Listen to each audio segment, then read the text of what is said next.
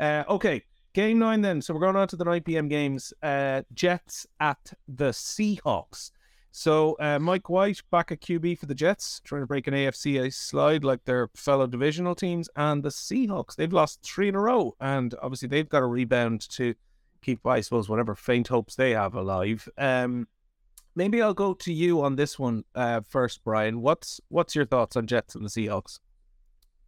This, for me, is the most difficult game of the weekend to choose. It's difficult. I can see scenarios where both sides win. I can see Seattle, Geno Smith's the quarterback. He had a difficult time when he was with the Jets. You know, I could see a revenge game for him. He'll come out and have a great game. I could see, with it being in Seattle, the Seattle defense finally stepping up because they haven't been playing very well over the last month against an offense that has been stuttering. And obviously, we've seen the whole Zach Wilson fiasco over the past few weeks. He ended up with a third string activated quarterback and Stravener coming on and playing reasonably well, you know, late in the game against the Jags. I think he'll use him a little bit more than what people expect this weekend. It will be Mike White's quarterback. But we saw enough of him last weekend that he could be a kind of a wild card for him to come in, do wildcat plays and help relieve the pressure on this Jets offense. Jets still have a chance to the playoffs. It is in their hands as well. So I'm going to go, I don't know if it's an upset, but I think the Jets will find a way to win on the road and beat the Seahawks. Okay. Colm, Jets, Seahawks. What's your take on that one? The Seahawks season, I suppose they look, as it transpires, the Seahawks were the winners of the off season in terms of offloading Russell Wilson, getting a whole of picks, players, and not having to pay $50 million a year. Nobody other than Brian O'Leary gave them a prayer. And they surprised everyone at the beginning of the year, but we have seen a regression over the past few weeks. Their defense that has really struggled for the vast majority of the year, and I think that Mike White coming back in will it tells you how the Jets think about Zach Wilson, that Mike White excites them like he does. You know, it's incredible to see. I don't think he's probably the long-term answer there, but I think that the Jets should just about get the victory in this one, although I wouldn't be shocked if the Seahawks were to do it, but I'm going to go with the Jets.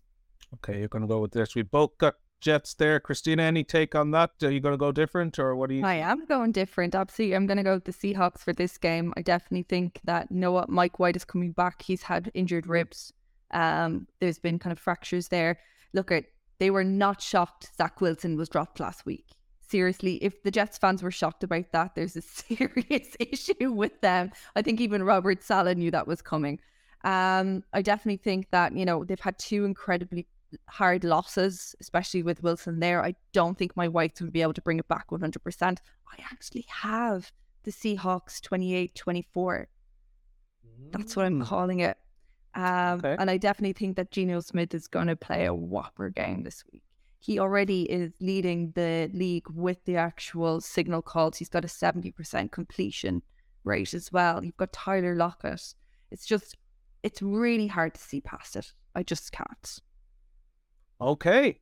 So we have, and Brian, did you want to come in there real quick?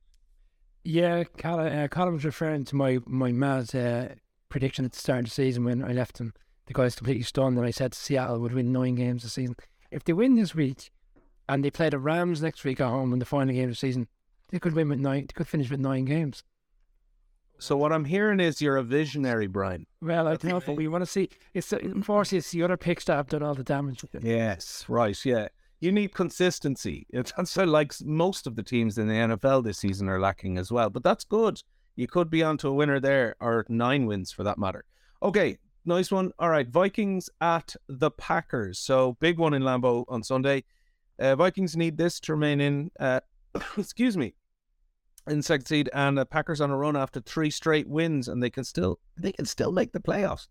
Okay, well then maybe I'll go to you first, Christina. What's your thoughts on this one? Look, at Halloween, we all thought the Packers were done. We all said that their NFC North race was actually over. But in true style, Aaron Rodgers has pulled it back again, and we're all questioning what is happening right now. Interestingly, Packers actually played the Vikings in week 1 and got brutally battered. It was 23-7, if anyone doesn't remember. And I think that's really important that we're kind of looking at that as we're going towards this. I definitely think it's going to be one of those ones where it's going to be a great game. Do I think it's going to be a high-scoring game? Yeah, I'm a little bit in between there. But I definitely think it's going to be Packers for the win. Packers for the win. I don't know why. There's something about it. I spent the whole day today going back and forward. And I just checked it again on my phone to make sure my notes were right. Yeah, Packers. I can't see past them. They've pulled up their socks. Okay, they pulled up their socks, and Rodgers is allegedly still immunized. Okay, Brian, what's your take on Packers and Vikings? I think the bookmakers are doing the Vikings a disservice to be underdogs going into this game. The Packers have been abysmal throughout the course of the season, and they have turned around slightly over the past few weeks, but I would argue I'd challenge who they've played in that time. They beat the Bears, to be a poor Rams side, and that's began in the second half. It was very evident, as we discussed last night, that Tua shouldn't have been in the game. He was potentially playing with a concussion. It led to 3 interceptions in the second half, and okay, fair enough, the Packers defense stepped up in the second half. They shut them out. 3 turnovers. There was a turnover 3 interceptions, a turnover before half time. And they did everything they needed to maintain their opportunity to be in the playoffs. But the Vikings have had a great season. They've had 11 wins, one score games in which they won set an NFL record. They're battle tested. They need this win as much as the Packers do to maintain that number 2 seed. Spoke about last night. They don't want to be going on the road in the playoffs until they have to. I'm going to stick with the Vikings. I think it will come down to 1 score, and I think there's something about what Kevin O'Connell is doing right now, and I think the Vikings will. They've written so many storylines this season around games that they should have lost, and if this was the Vikings of old, if this was the Vikings of last year, this Vikings last year probably would have lost in Lambeau, but I don't see it this year. I think they'll go in and beat them on Sunday. All right, Vikings call from Brian there. Colin, what's your response? I don't know if you remember the Austin Powers movies, Calla. Of course. And do you remember when Dr. Evil puts Mustafa, he presses the button and Mustafa falls down, and it then, like, it takes him, he thinks he's dead, and he keeps saying I'm quite badly burned. It's starting to smell like almonds. That was the Packers season, and the Vikings had kind of been the ones to push the button at it, as Christina said, in that very first game. But they have held on. But eventually, he does expire, and I think that the Vikings are going to extinguish the Packers' playoff hope by somehow. It'll be the most truly ridiculous. It's like the Vikings, all of their bad luck for the last 60 years, and they got all of the good luck this year. It'll probably run out in the playoffs, but I'm going to say it continues this weekend, and they get the bounce of a ball. Packers maybe are going for a late field goal, and the ball bounces, and the Vikings end up getting a pick 6 turnover. So, yeah, I say the Vikings in bananas way. Okay, Vikings in a bananas way. I like that. All right.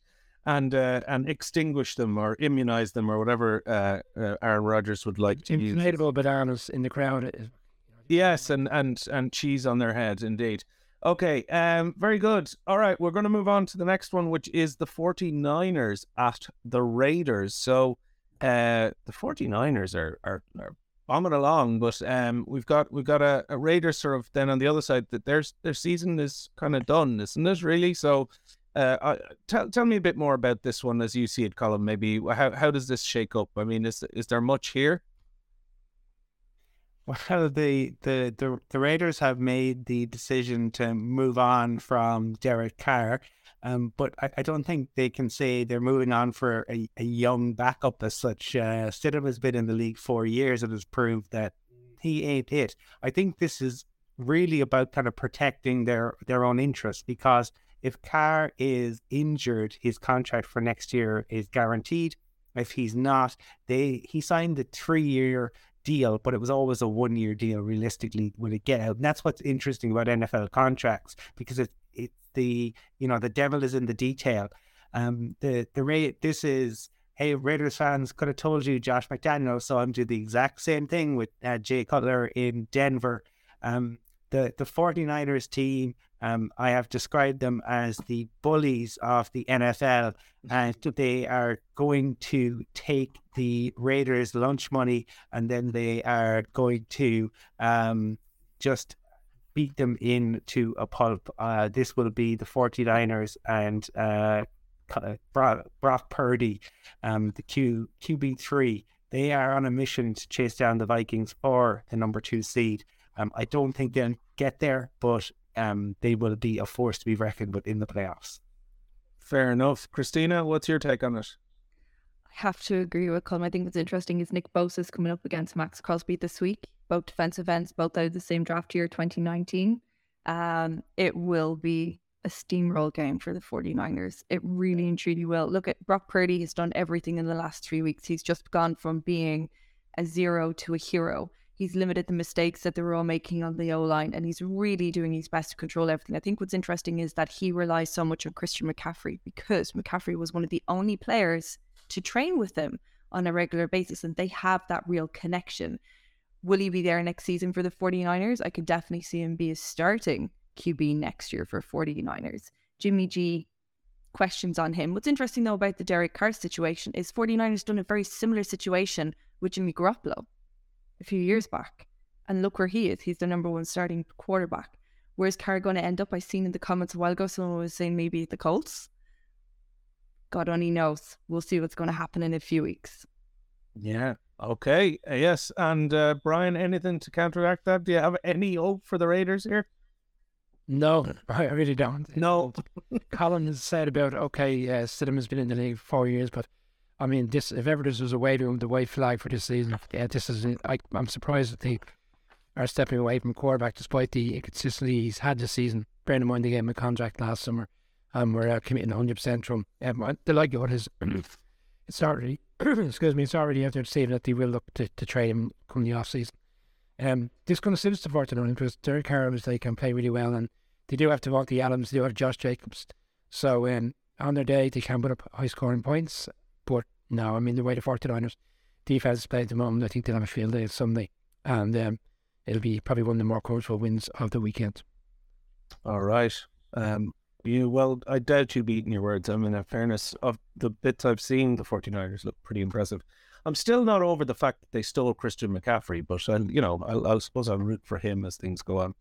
All right, we're into the last game, I think, at this point. Yeah, we are. So Sunday Night Football. So it's the Steelers at the Ravens. So the Ravens need this one to keep up with the Bengals for the AFC North. And the Steelers' big win last week against the aforementioned Raiders. So where do we see this one going? What's at stake here? Maybe Christina, will you take us out on this one? I'm going to use Mike Tomlin's words on this one. It's a double chin-strapped type of game for the Steelers this weekend, for sure. And it just goes to show that they've been given primetime spot for a second week in a row. They proved everyone wrong last week and went out and won against the Raiders. Cam Hayward was actually very, very good in that game. And that was an historical game. So if they didn't do it after the stories that was going on over the week, there'd be a lot of questions. I definitely think the Ravens, though, are going to pull up all stops out for sure. The Ravens will take the win. There's still questions on whether Lamar Jackson is going to be back or not. He hasn't actually trained so far this week. Again, I've just checked just to be sure that he actually hasn't. He hasn't so far again today. The question is, can Kenny Pickett do it this week? Can he bring it to the Steelers? I'm trying to be quiet because I live with one. So I'm like going against the grain right now. And I can tell you I will not have tea for the next few weeks. Tell us what you think. It's going to be the Ravens. Okay. Thank you for that. All right. Brian, what about you? You don't have to whisper, I don't think. No. A Ravens fan, in which I know is quite a far away. Even so, if I was to pick the Steelers, he wouldn't be catching up on me anytime soon. But I won't be picking the Steelers. I'll be picking the Ravens. Look, I'm not convinced by the Ravens. If they make the playoffs, they feel like a bit of a one-and-done team for me. Unless Lamar Jackson comes back and completely revamps the offense. They played against the Panthers at home, struggled to win that game. They struggled to beat the Broncos at home. They struggled to beat the Falcons at home last weekend. We spoke about it last night. Teams could have went a very different way if the Falcons had taken field goals instead of continuously going for fourth downs. The game would have been a lot tighter, and it was a close enough game. They're not doing a lot on offense, but the Steelers are very, like they won 13-10 last weekend. They didn't do a lot on offense. a lot of their wins this season have been close, tight games with a low scoring affair. I could see this being similar, but I think J.K. Dobbins is the X factor here. I think he's come back to form since his injury. He had a big game in Cleveland despite their loss a few weeks ago. I think he will have a strong game and the Ravens will get the win. Ravens for the win. And Colm, to close it out, what's your take on the Ravens here and the Steelers? If Lamar was playing, I would certainly say the Ravens would win it. But I am going to disagree with Brian that Dobbins is the X factor. The X factor is magical Mike Tomlin, and the fact that he will want to ensure that his record of never having a losing season continues. And I think that the Steelers will do everything they possibly can to ensure that the Ravens haven't been able to score enough points without Lamar. And for that reason, I am going to say that the Steelers, I think, probably will surprise quite a few people, but I'm going to say the Steelers get the victory on the road in Baltimore. Well, you should have turned the volume up there, Christine. I'm sure that would have been gone down well in your household. I'm pretty certain he's heard it. Trust me, Brian knows him. He's got ears everywhere. Okay. Ears everywhere. Very good. All right, everybody. And then speaking of ears everywhere and other people joining in, do we want to close out with a few comments, Brian? Do we have any more coming in that you want to flash up on the screen? We're just touching on the Ravens there, and I suppose it's just a reflection of this game that the Bengals will have to play the Ravens in the final game of the season, potentially the division on at stake and obviously seeding. So obviously they'll have a keen eye on how this game goes. Bear in mind they play Monday night against the Bills, and on a game we're covering this evening. There's going to be a separate podcast to come out for that. And then just touching on the Raiders, we spoke about Derek Carr initially before we previewed the game. Could we see Carr with the Colts or even the Dolphins next year? I don't think it'll be the Dolphins. I think they're knocked into two, but I think Christina called it out earlier on. It's a fair shout that the Colts. But the Colts have been born with so many trades for quarterbacks. I wonder will they go down that road again? I think they're picking 5th or 6th in the draft. I'd imagine they would look for a quarterback in the draft and try build again, similar to what they did when they took Andrew Luck. That's about extensive. A lot of stuff that comes on similar views and stuff, so can't put them on. But, no, indeed, we can't put them on. But yes, thanks for joining us, everyone.